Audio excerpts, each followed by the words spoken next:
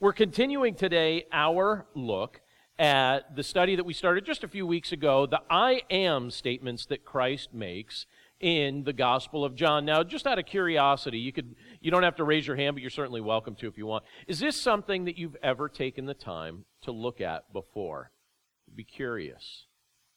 Right, I'm not seeing a whole lot of affirmative statements, maybe one or two, all right? So this is possibly something that is kind of a new focus for some of us. And so I hope that as we look at these statements, as Christ expresses his divinity, as Christ shows us his divine powers, Christ shows us the purpose for which he has come to this earth, as he illustrates these things through these I am statements, I hope that our hearts are encouraged, particularly as we continue our study looking at these things. And today, we're taking a look at a portion of Scripture from John chapter 10, where Jesus makes a curious statement where he describes himself as a door. He says, I am the door. Now, what did Christ mean when he made that statement? Well, if you would, take your Bibles and open with me to John chapter 10. We're in John chapter 10. We're going to look at a short section today, and then we're going to continue looking at this chapter next week. But today we're just looking at a small group of verses, John chapter 10, starting with verse 7, and we'll continue down to verse 10. And this is what it states in this portion of God's Word. It says, So Jesus again said to them, Truly, truly, I say to you, I am the door of the sheep. All who came before me are thieves and robbers, but the sheep did not listen to them. I am the door. If anyone enters by me, he will be saved and will go in and out and find pasture. The thief comes only to steal and kill and destroy. I came that they may have life and have it abundantly. Let's pray. Lord, thank you for the opportunity to look at this portion of your word this morning. And Lord, we pray that as we look at this portion from the Gospel of John, that you'd speak to our minds, that you'd speak to our hearts, and that you'd help us to understand more about the mission that your Son, Jesus Christ, has accomplished for your glory and for our benefit. So we thank you, Lord, for the privilege to be able to look at these things right now, and we pray that you'd speak to our hearts by the power of your Holy Spirit. And we pray this all in Jesus' name. Amen. I've mentioned this probably a few times, but when I was a child, our family owned a neighborhood grocery store. And I have to tell you, that was a pretty fun context to grow up in. To spend all sorts of time in the grocery store, particularly when the store was closed, and we would be in there hanging out and doing all sorts of things in the store with my siblings and with my cousins. It was a very fun place to spend time. I spent a considerable amount of time in that building, and most of the time it was fun, but several very consequential early life events in my life took place in that building. In aisle 1, I sat on a box one particular day, and it was the very first time I held my baby sister. When she was brought home from the hospital, my baby sister was brought to the store where all our family was, and I remember sitting down on a box that was about to be stocked, but I sat down on it, and my parents allowed me to hold my brand new baby sister in the grocery store. I remember the first time I lost a tooth was in the grocery store. And the way that worked, I was fascinated that my tooth was loose. You know how that's a real fascination when you're a child and a real terror when you're an adult, right? But in the moment, I thought, oh, wow, I get to join the club of people that lost a tooth. And my dad said to me, he said, do you want me to expedite this? Do you want me to help you get that thing out? And I was like, yes, absolutely. So he took a piece of string, and it was the type of string that you would use to tie up, links of sausages or meat packages and things like that. So he took a long strand of string there, and he tied one end of it to my loose tooth, and he tied the other end to the front door of the building. And he said, all right, I just want you to stand here, and I'm going to abruptly push the door open, and your tooth's going to get yanked out. That sounded terrifying. So while he looped it on, put it on my tooth, and then tied the other end of the door, and while he was doing that, I was working that off my tooth with my tongue. I was like, this is not happening. And then he pushed the door open, and it popped off my tooth, and my tooth is still in there. That string came off, and so he's like, I must not have done it right. And so he tied it again. And I did the same thing. I wiggled it off, and he got frustrated because I think at that point he was on to me, realizing I was like, Dad, I'm just terrified at the idea of you bursting that door open and my tooth popping out. So he tied it on a third time and then just let the string dangle from my face. And it was like, just pull it out when you're ready. Basically, because at that point I couldn't get it back off. It's like, just pull it out when you're ready. So for probably an hour, I walked around with a long string hanging out of my mouth till I yanked the tooth out. But that was in the grocery store. Speaking of doors, right, because that's the theme today, had an interesting experience this past summer in relation to a door, and maybe some of you saw the picture of this. We posted this online. We stay at a camp in the month of August, and we're basically out in the middle of the woods, family camping, enjoying our time. And I happened to notice something curious about the door in the cabin that we were staying on one afternoon. I looked at it and I thought, something's different about the door. And when I walked up closer to it, I could see that it was dented in two ways, and there were scratches on it clearly from an animal paw. It was very clear in my mind, and most of us thought that this was probably the case, that a bear had tried to get into the cabin. The door was dented, it was gashed, and I thought, well, I'm glad it didn't get in there. I was glad that the door prevented that animal from bursting through, but I thought, all right, it's probably wise to realize, at least, I know these things are out there. Well, when you're thinking of doors, right, and that's kind of the concept we're talking about today as we look at John 10, when you think of a door, what makes a door so useful? Why is a door useful? Why do we care about doors? Well, a door allows you to gain entry into a building. A door also has the capacity to keep you safe inside. If you're in a cabin out in the middle of the woods in western New York and a bear also wants to join you inside, maybe he can't get in because of that door, right? Prevents something harmful or someone harmful from getting in. A door, it lets you in and it keeps out what should be kept out. And you have Jesus in John chapter 10 making another I am statement where he describes himself as a door. He says, I am the door. I am the door. That's what he says. Now, does that description surprise us or sound a little curious? What do you suppose Jesus meant when he described himself like this, where he says, I am the door? We're going to take a few moments to look at it in detail here. But one of the things that Jesus was making clear when he used this analogy to describe himself, when he describes himself as the door, one of the things that he's trying to help us understand, and he elaborates on this here, and we can see this a little bit here, is that he is the way to enter into the family of God.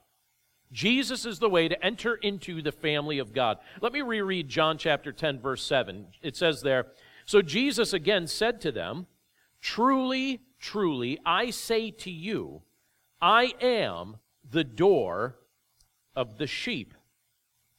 Now, let me pause there for just a moment, and we're just going to take these a verse at a time today. But in the greater context of John chapter 10, if you read the earlier verses, and even if you read the verses that we're going to be looking at next week, you can see that Jesus is painting a picture of the life of a shepherd and the work of a shepherd. That's the context that these statements are being spoken of in.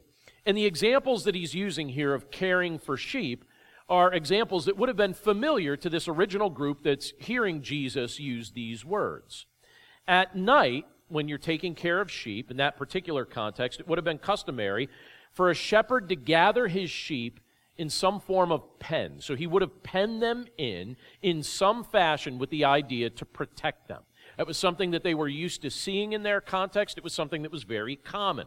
Sometimes if you had a cave or some sort of rocky structure that was available, you could use that, depending on where you were traveling and how big it was. Sometimes they would just use a cave, and they would encourage the sheep to spend their time in the cave. But other times what they would do is they would gather the sheep into an area that would be surrounded by kind of makeshift fences that were made from branches and sticks and things of that nature. And it would be up high enough so that it would be a sufficient barrier for the sheep. But that would be put around, and then the sheep would be gathered into that particular area. And to make sure that only what was supposed to come in there came in, and only what was supposed to leave, there would be one entrance. And at that entrance to that penned area, the shepherd would sleep. The shepherd would stay there. and he would take protective watch. He would be a protective guard over the sheep that were penned in one way or another. So nothing could come into that opening or leave through that opening without the shepherd's blessing and without the shepherd's permission. So here you have Jesus speaking of these things in a way that has deeper significance than just shepherding, which the people at the time would have been pretty used to. What he's explaining by way of example here is that the Messiah, so Jesus being the Messiah, the one who cares for his spiritual sheep, he's using this analogy to describe his ministry. He's using this analogy to describe his activity. In John 10:7, Jesus says it this way. He says, I am the door of the sheep. So what he's getting at when he's saying this here is that he is the one through whom we must go if we're to enter into the family of God. He's the door. He's the one at the entrance. It's through Christ that we're given access to the family of God. It's through Christ that we enter into the family of God. 2 years ago exactly, I had the opportunity to fulfill a childhood dream. And this may sound dumb to you. A lot of things that I do I think sound dumb even to me. But sometimes you get an opportunity where, I don't know, I mean, does anyone here get nostalgic for things from their childhood? You know, I think we all probably do to one degree or another. So one of the things that's always been kind of big in my mind is music. There's always been some bands that I really, really like. Does anyone remember a band named Stryper? Anyone know what I'm talking about? Some of you do and some of you don't. All right. I loved them. Absolutely loved them. And their music was something that really encouraged young me in my faith in Christ. But I never had the chance to see them in concert. I bought their albums. I had their posters on my wall growing up. Never had the chance to see them in concert. Recently, they reunited with the original group all together and decided to go on a tour of the United States performing their most popular album in order, wearing their original outfits that they used to wear back in the late 80s. And I found out about this and I thought, I am absolutely buying tickets to this. I'm going to this concert. And for many weeks, my wife had to hear me talking about how excited I was to go to this thing. And as the time was coming up, every time our family would drive somewhere, I'd be playing Stryper music. And they're like, okay, enough with the Stryper, all right? You're on mass nostalgia overload here. You know, enough with this. But I was like, I can't wait. I'm actually going to go see them. And it was a small venue, so I was really up close to the stage and all that. It was real exciting. But to get into there, because it was a small venue, you had to pass through a security check. And I remember looking at the guy that was running the security check. He's standing there at the door. And to get in, you have to go through him. He's visibly armed. So you could see, he's visibly armed and clearly not afraid to use it by the verbiage that he's using, right? And he said this kind of cracked me up. He said, I'm just going to let everybody know right now whether you have your concealed carry permit or not.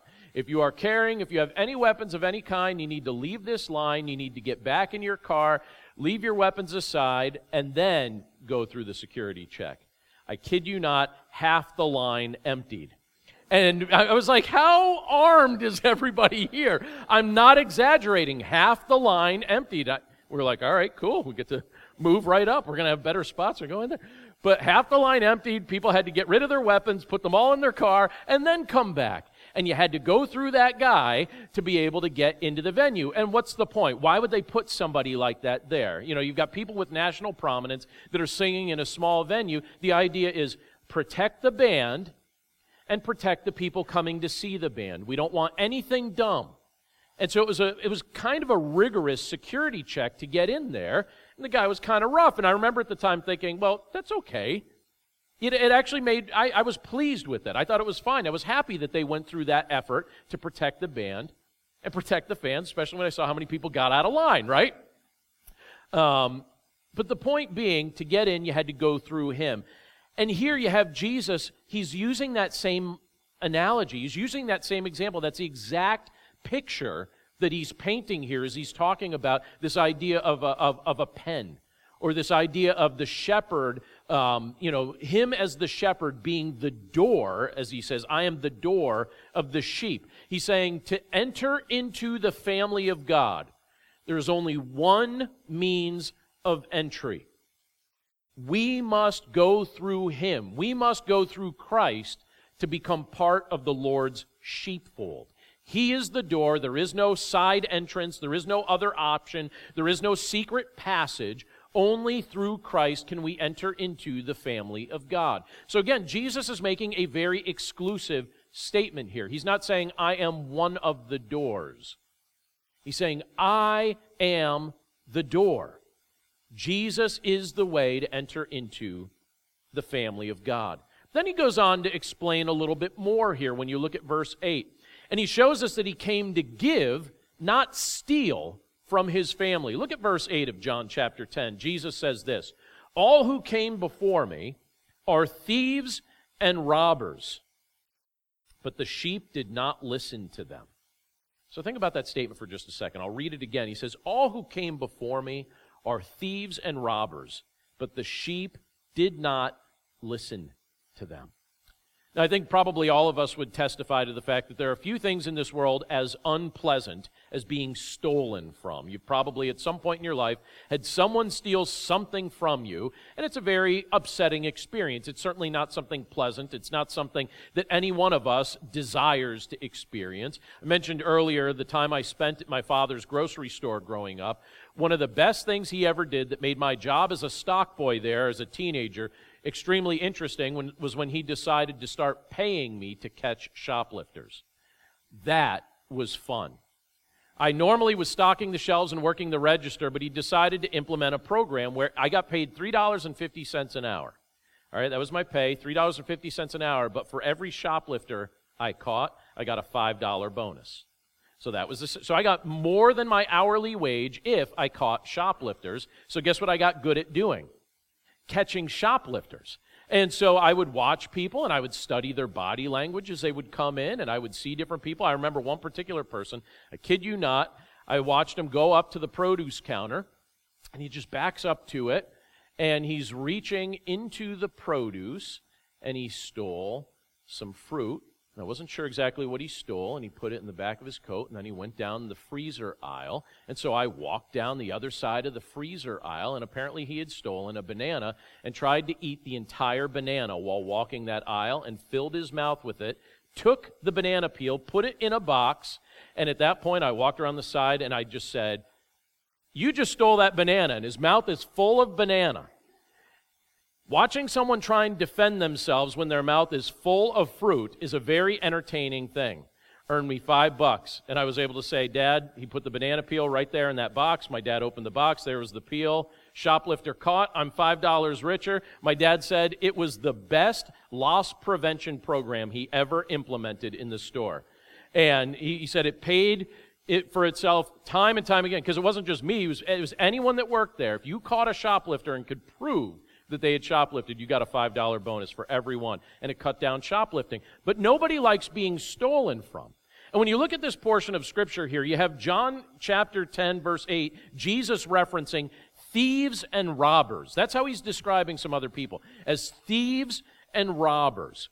Now, what Jesus is talking about here as he's making this reference, he's speaking about those who would try to steal from his family. So that would include people like false messiahs or false teachers, some of which would crop up in the context in which they lived in Israel at the time, where you had these people who would try and gain a following with the ultimate goal of robbing them, with the ultimate goal of fleecing them in some way or another for selfish and worldly purposes. It would also include, I believe, as Jesus is making these statements, some of the smug religious leaders of the day.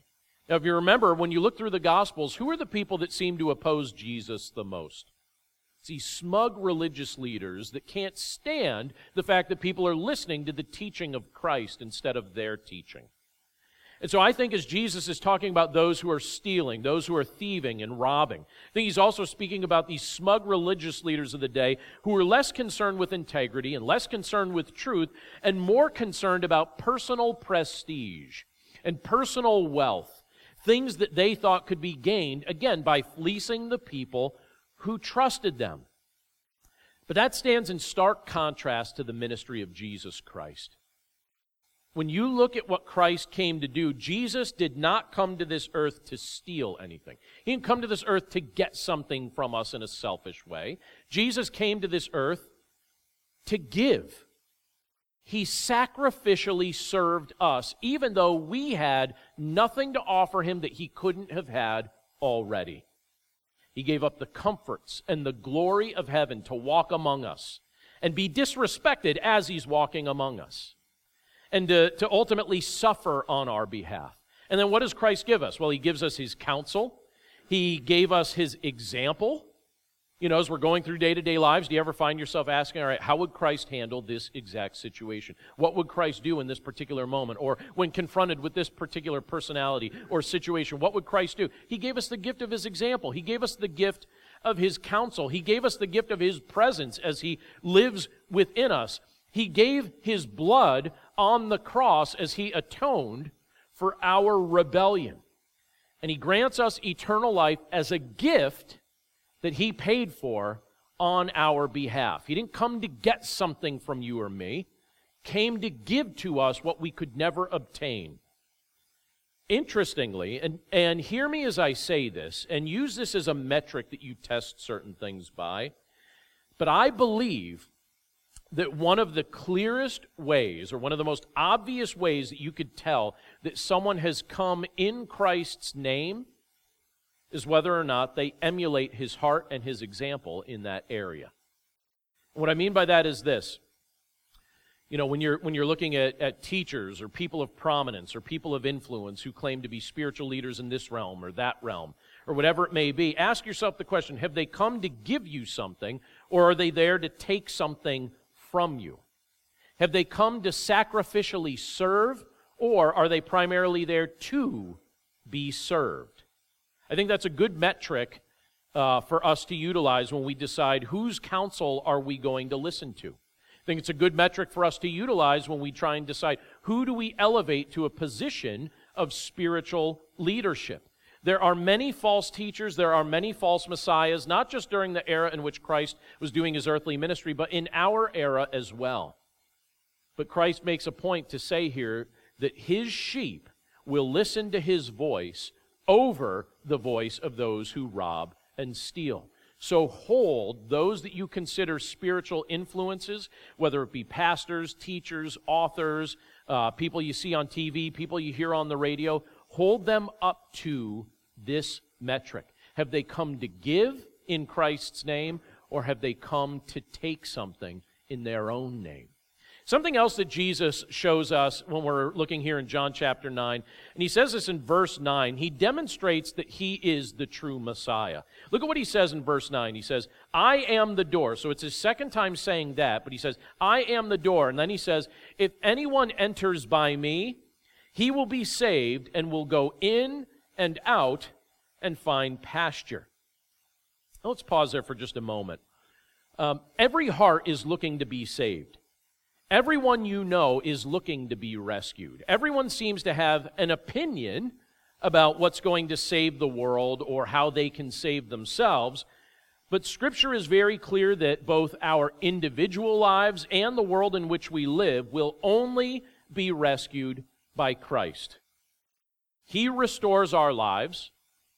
He restores creation. There isn't a secondary option or a substitute that can take his place. That's something that Jesus does. He restores your life and my life. He even restores creation. Scripture tells us that that's his ministry, or a part of his ministry. When you look at Romans chapter 8, verse 20 down to verse 23, let me read that for us. It says this, for the creation was subjected to futility, not willingly, but because of him who subjected it, in hope that the creation itself will be set free from its bondage to corruption and obtain the freedom of the glory of the children of God. For we know that the whole creation has been groaning together in the pains of childbirth until now. And not only the creation, but we ourselves, who have the first fruits of the Spirit, groan inwardly as we wait eagerly for adoption as sons, the redemption of our bodies. And what's being illustrated in Romans 8? What are we being told here? What's Christ going to restore? What's Christ redeeming? He's redeeming us and he's restoring creation. That's what that scripture tells us. That the solution for what ails us and the solution for what ails this world is Christ. And I bring that up because I think that that's an important thing that Jesus was trying to demonstrate here when we look at John chapter 10, verse 9, where he shows us that he is the Savior. He is the Messiah. But it's also something that the Apostle Paul was elaborating on when you look at Romans chapter 8. And I'll bring it up like this. Let me show you how I think this applies in our context as we live at present.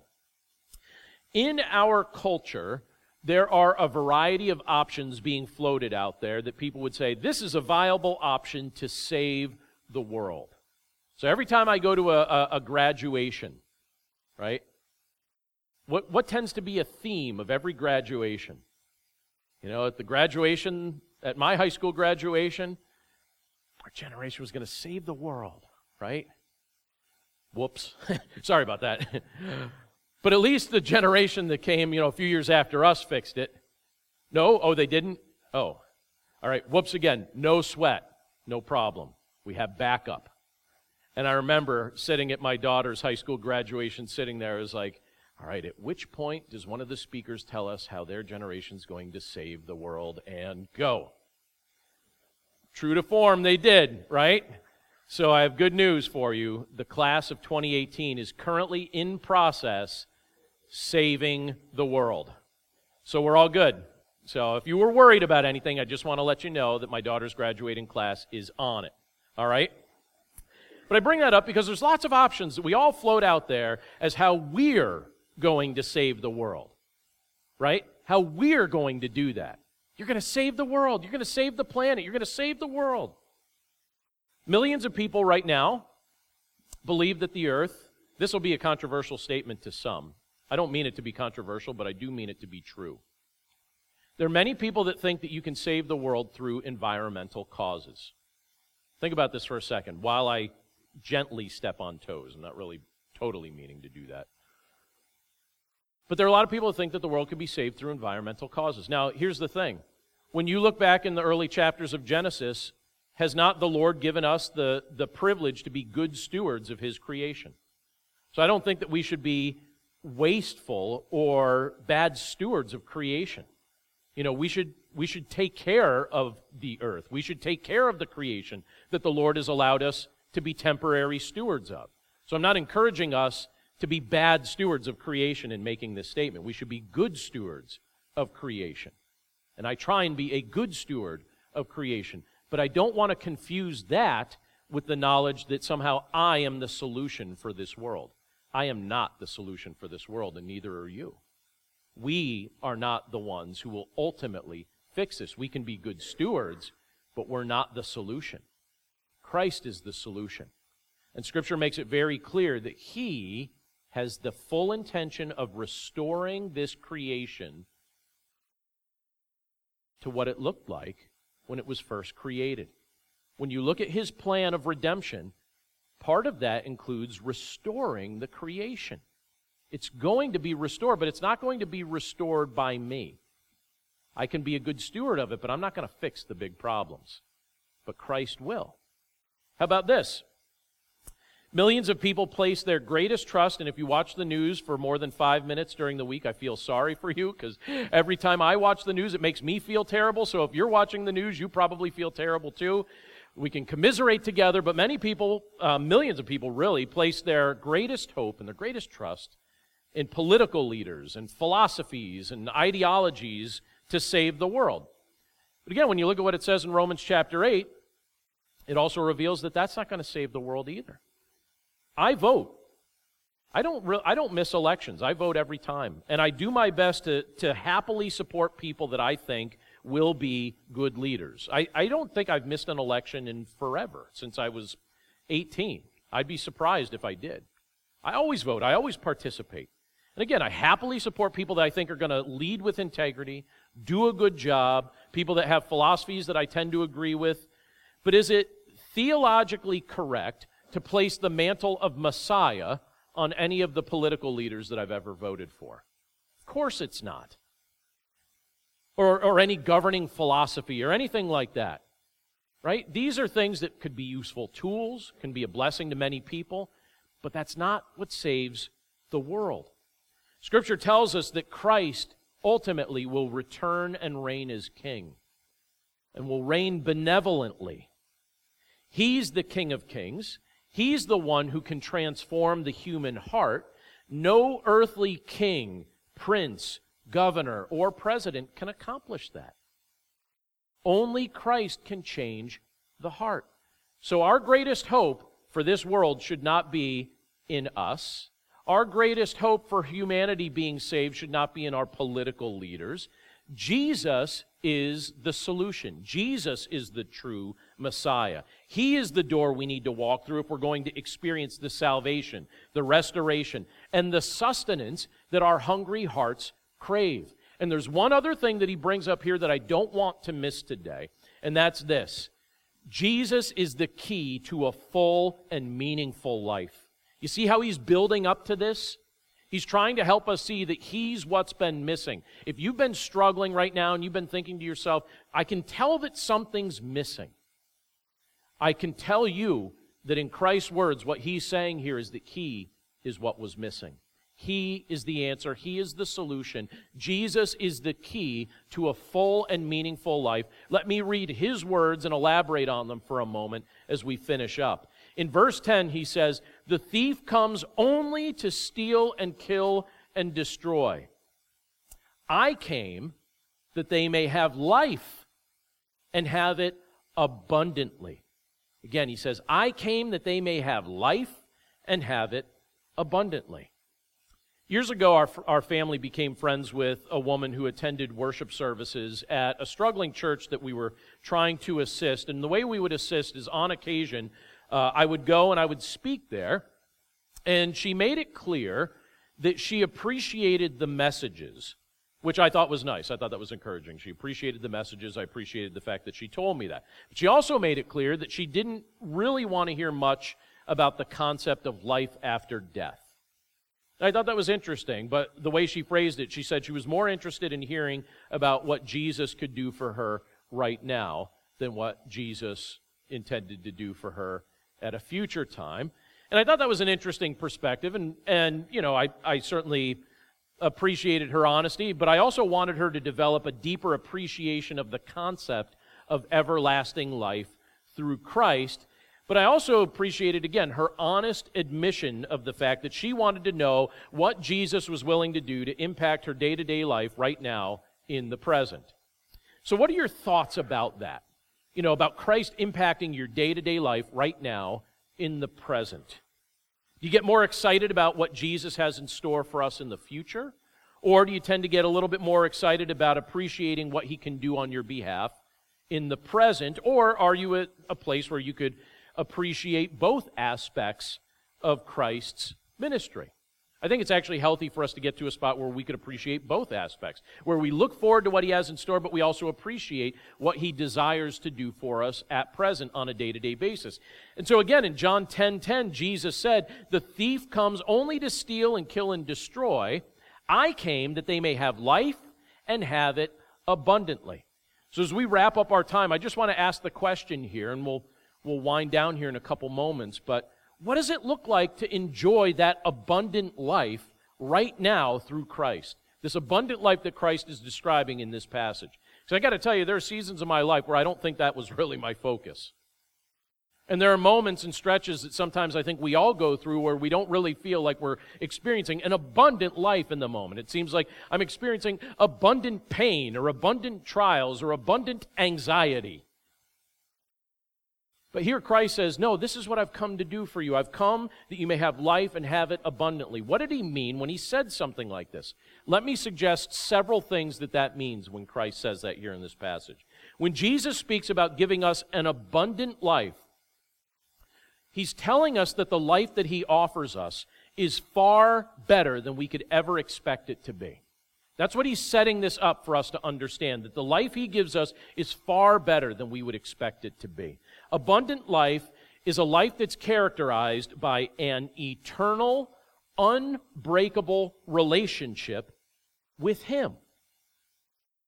That's the nature of the abundant life that Christ gives. It's a life of relationship. It's an eternal relationship. It doesn't just begin when your time on this earth is complete. It begins before that. It begins right now. The moment you trust in Him, it's this unbreakable, eternal relationship that begins the moment you place your faith in Him. And those who enjoy this relationship can find joy in every circumstance. They can find hope in the midst of every trial, and they can find help whenever it's needed, whatever the circumstance may be. We find joy, we find hope, we find help in Jesus Christ, who grants us this abundant life. The abundant life that Christ gives us is characterized by a variety of things. When you look at the totality of Scripture, it reveals to us that the abundant life is characterized by growth, by maturity, by transformation, and by spiritual strength. Each of these things are part of the abundant life that Christ grants us through faith in Him. Because what He does is He takes us from a spot of spiritual infancy and He helps us mature. And we grow, and we go from being spiritual infants to becoming spiritual leaders. It's interesting because Scripture tells us that theologically speaking, when Jesus found us, we weren't just sick, we weren't just unwell, we were, theologically speaking, dead. We were dead in our trespasses and sin. We were spiritually dead. And what has Christ done? He took people who were spiritually dead, and through the power of His resurrection, what does He do? He makes us spiritually alive in Him. Scripture tells us that apart from Christ's intervention, we were slaves, meaning we were enslaved to weakness and wickedness. And what does He do? He breaks the chains. He sets us free, and He grants us His spiritual strength. So we may not have every material thing that we sometimes crave this side of heaven, but if we have Christ, what Scripture goes to great length to try and communicate to us is that if you have Christ, you have every single thing you need. It may not be everything that you always want. Sometimes I have selfish desires that the Lord needs to work on me through and help me to mature till my desires change. But if we have Christ, we have everything we need. If I have Christ, I have everything I need for life, for godliness, this abundant life that Christ offers us. So again, when Jesus says that He's the door, in this particular portion of Scripture from John 10, when Jesus said, I am the door, what He's doing here is He's revealing to us that He's the divine passageway that we're required to go through if we're going to experience and obtain the kind of life we were originally designed to possess. Is that the kind of life that you'd like to experience? Is your heart convinced that Christ is the door that you must walk through in order to obtain it? Jesus is the door. He is the key to that full and meaningful life. Let's pray. Lord, thank You so much for Your word and for the privilege that it is to be able to carve out some time to look at it today. And Lord, we know that even just looking at a brief portion of Scripture like this, where You make an analogy here, where You describe Yourself as a door, Lord, it's something to look at this and kind of scratch our heads a little bit and be forced to ask, well, what did You mean by that? And then to look at the greater context of the passage as we see You talking about the work of a shepherd and how a shepherd cares for his sheep and what he does to protect them and how he provides for them and all of these things that You describe here. And then we realize, wait a second, this is something You're saying You'll do for us. That if we become one of Your sheep, if we become part of Your family, this is what You will do for us. Lord, thank You for coming not to steal from us, but to give us life that is abundant. We were dead, we were enslaved, You set us free, You made us alive. We have new life in You, and it's not just a bland, beige kind of life. This is a new life that You describe as being abundant, a life that's characterized by an unbreakable relationship with You. So, Lord, thank You for these reminders. Lord, we know that this is the type of reminder that we need more than just once in our life. This is the type of thing that we need to be reminded of with regularity. Lord, I don't even know at this point how many times I've read this chapter of Scripture. And yet as I read it fresh again today, my heart feels warmed by it, and I feel encouraged by it, just thinking about what you're willing to do on my behalf, and how you're willing to bless your children, and how you protect and defend us, and how you grant us life where, apart from you, we were doomed, we were dead, we had no life, we were weak. You gave us strength now as we trust in you, and you're present with us in the midst of everything that we go through.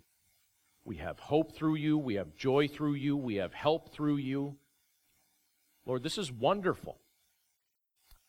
And you're the door through which we must walk if we're going to experience that kind of life. Lord, I recognize, and I know that all of us recognize, that there are many people in this world who have selected a lesser door. Many people in this world who are not yet convinced that you are the door. But Lord, I pray that today would be the day that you change the heart of somebody, that today would be the day that someone would come to know you in this capacity, that we would realize that you are our sufficiency, that if we've been living apart from you, that today would be the day that we would put our trust in you. Thank you, Lord, for giving us the option to do so, for opening up our minds and our eyes and our hearts so that we would understand the truth of a passage like this. And we pray, Father, that as we walk with your Son, that we would rejoice in that process, and that we would take courage in the midst of everything that we endure, knowing that nothing that is thrown at us in the midst of what we endure on this earth has greater strength than you. So we're grateful for all these things. We're grateful for the privilege to be able to look at them together today. We pray that you would powerfully speak these truths to our minds and our hearts and help us to become deep and abiding followers of your Son, Jesus Christ. We pray this all in Jesus' name. Amen.